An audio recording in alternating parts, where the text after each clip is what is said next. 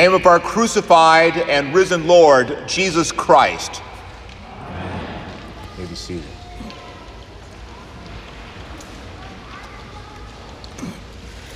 Today is October 31st, Reformation Day. While we remember on this day, 504 years ago, a man named Martin Luther posted his 95 Theses on the church door. Do you know that Luther was not his original last name? His original name was Martin Luther, Luther with a D.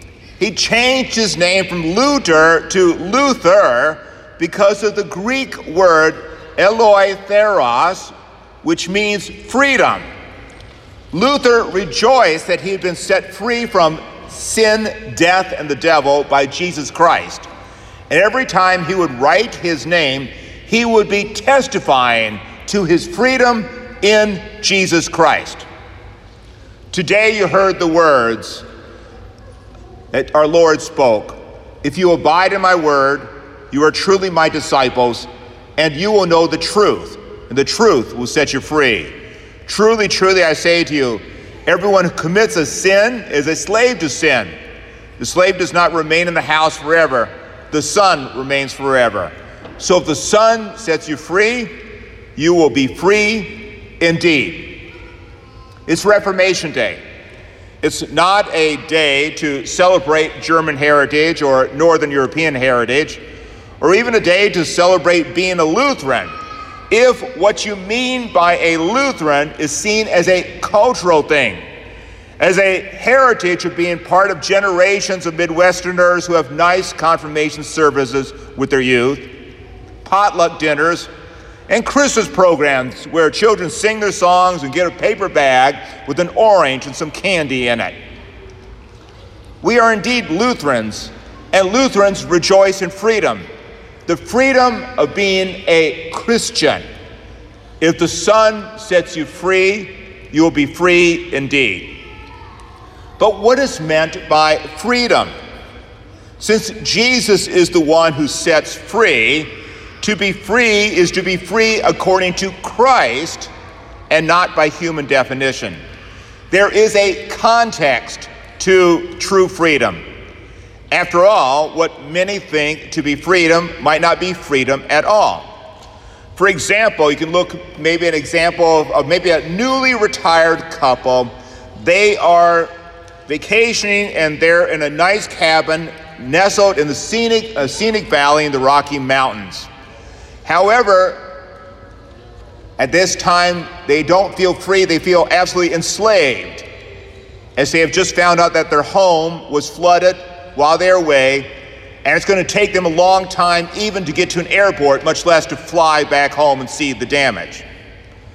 A person swimming in the ocean could be someone enjoying a day at the beach, or it could be a survivor of a shipwreck.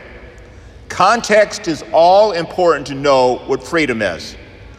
The problem with the common conception of freedom in our country is it starts with the individual in the here and the now as the starting point.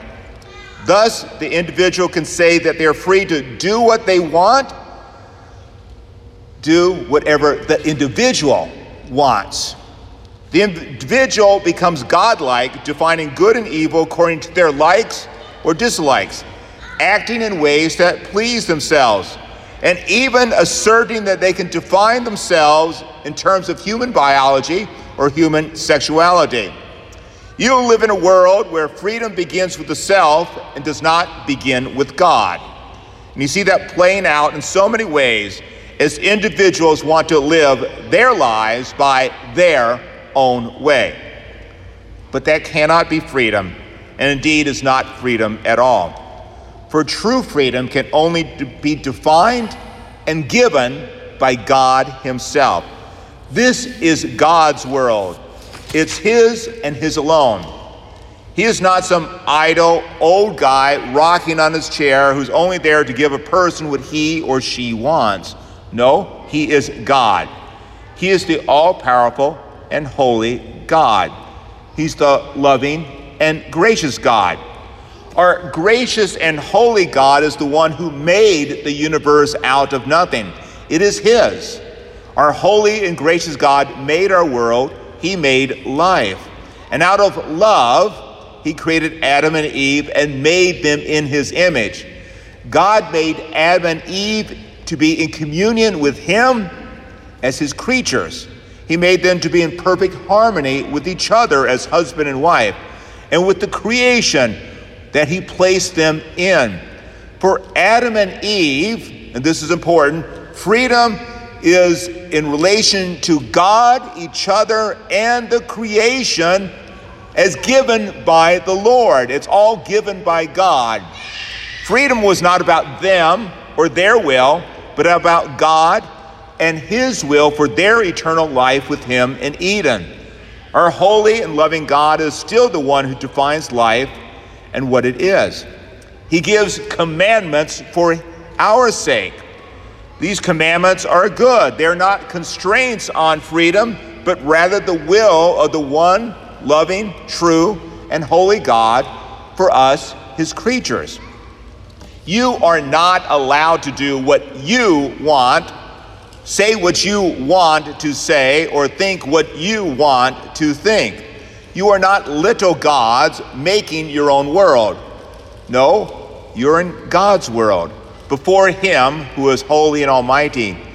Also, you are always an eternal being, meant for an eternity with the Lord, but to serve yourself, then you will be separated from God in hell forever. To live for yourself by the world's definition of freedom is actually to bind yourself in hell forever apart from God. The self is actually the true enemy of freedom, as true freedom can only be from God and is found in Christ Jesus. In our gospel lesson today, Jesus gives the promise. So if the Son sets you free, you will be free indeed. These are sweet and joyous for your ears to hear, but all the more when you consider their full weight, especially the full weight in the context of the Gospel of John. Our loving and holy God made the heavens and the earth, and he made Adam and Eve in his image to a perfect freedom as his children in Eden. The Gospel of John begins by stating that the Word is God and he made everything. Apart from him, nothing was made. And then in verse 14 of chapter 1, the Word became flesh and dwelt among us. And we now have God, the creator of the heaven and the earth, in the flesh. And this is Jesus. Jesus is the Word made flesh for you. Furthermore, right there at the end of John chapter 1, John the Baptist points to Jesus, alluding to the cross, and says that Jesus is the Lamb of God who takes away the sin of the world. And then in John chapter 3, you hear, God so loved the world that he gave his only Son, that whoever believes in him should not perish, but have eternal life. For God did not send his Son into the world to condemn the world, but in order that the world might be saved through him. So the words, if the Son sets you free, you'll be free indeed, have a context, have a weight, because they're uttered by the eternal Son of God in the flesh, on a mission to fully atone for your and my sins, and to win a place for us, the new and truly free Eden, the new Jerusalem. Jesus sets you free, and indeed, he has set you free by his works. He, the Son of God in the flesh, the maker of the heavens and the earth, sets you free. And he is the one who acts truly free for your sake. Freely, Jesus allows himself to be arrested and bound in ropes. Freely, Jesus allows himself to be falsely accused. Freely, he allows nails to be put into his hands and him to be pinned to a cross with a mocking accusation over his head. Freely, and this is so clearly seen in John chapter 19, Jesus gives up his life for us, and he says, it is finished. Your price has been paid. Freely, God in the flesh did all this for you. Freely, he paid the price for your salvation. Now, your freedom's won with a very steep price. Jesus paid the price for your sins with his life.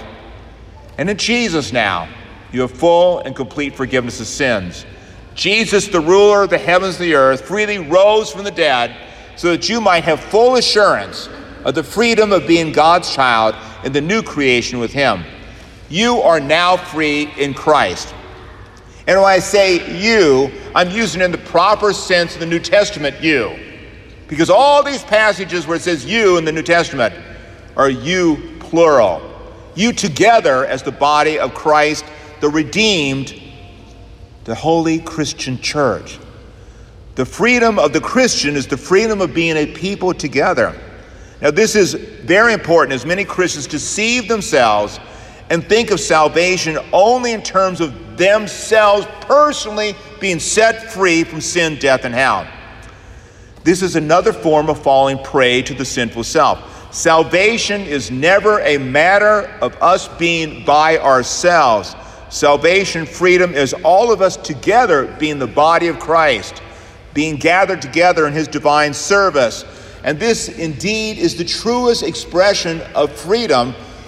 This is freedom, my brothers and sisters, to be here before the Lord, hearing his word, and then to receive his blessed sacrament. Here we who've been born again by water and the Spirit are the people of God, being fed by the incarnate word, crucified and risen for us. Together we receive the body and blood of Christ for the forgiveness of our sins, anticipating being together for the marriage feast of the Lamb forever and ever.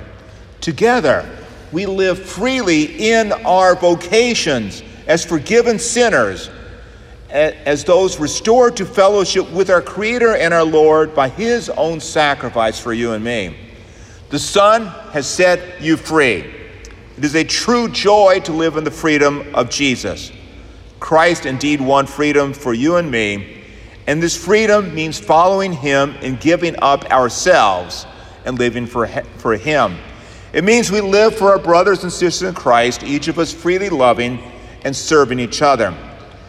In Luther's famous work, The Freedom of the Christian, he says, every one of you should become, as it were, a Christ to the other, that we may be Christ to one another, and Christ may be the same in all. That is, that we be truly Christians.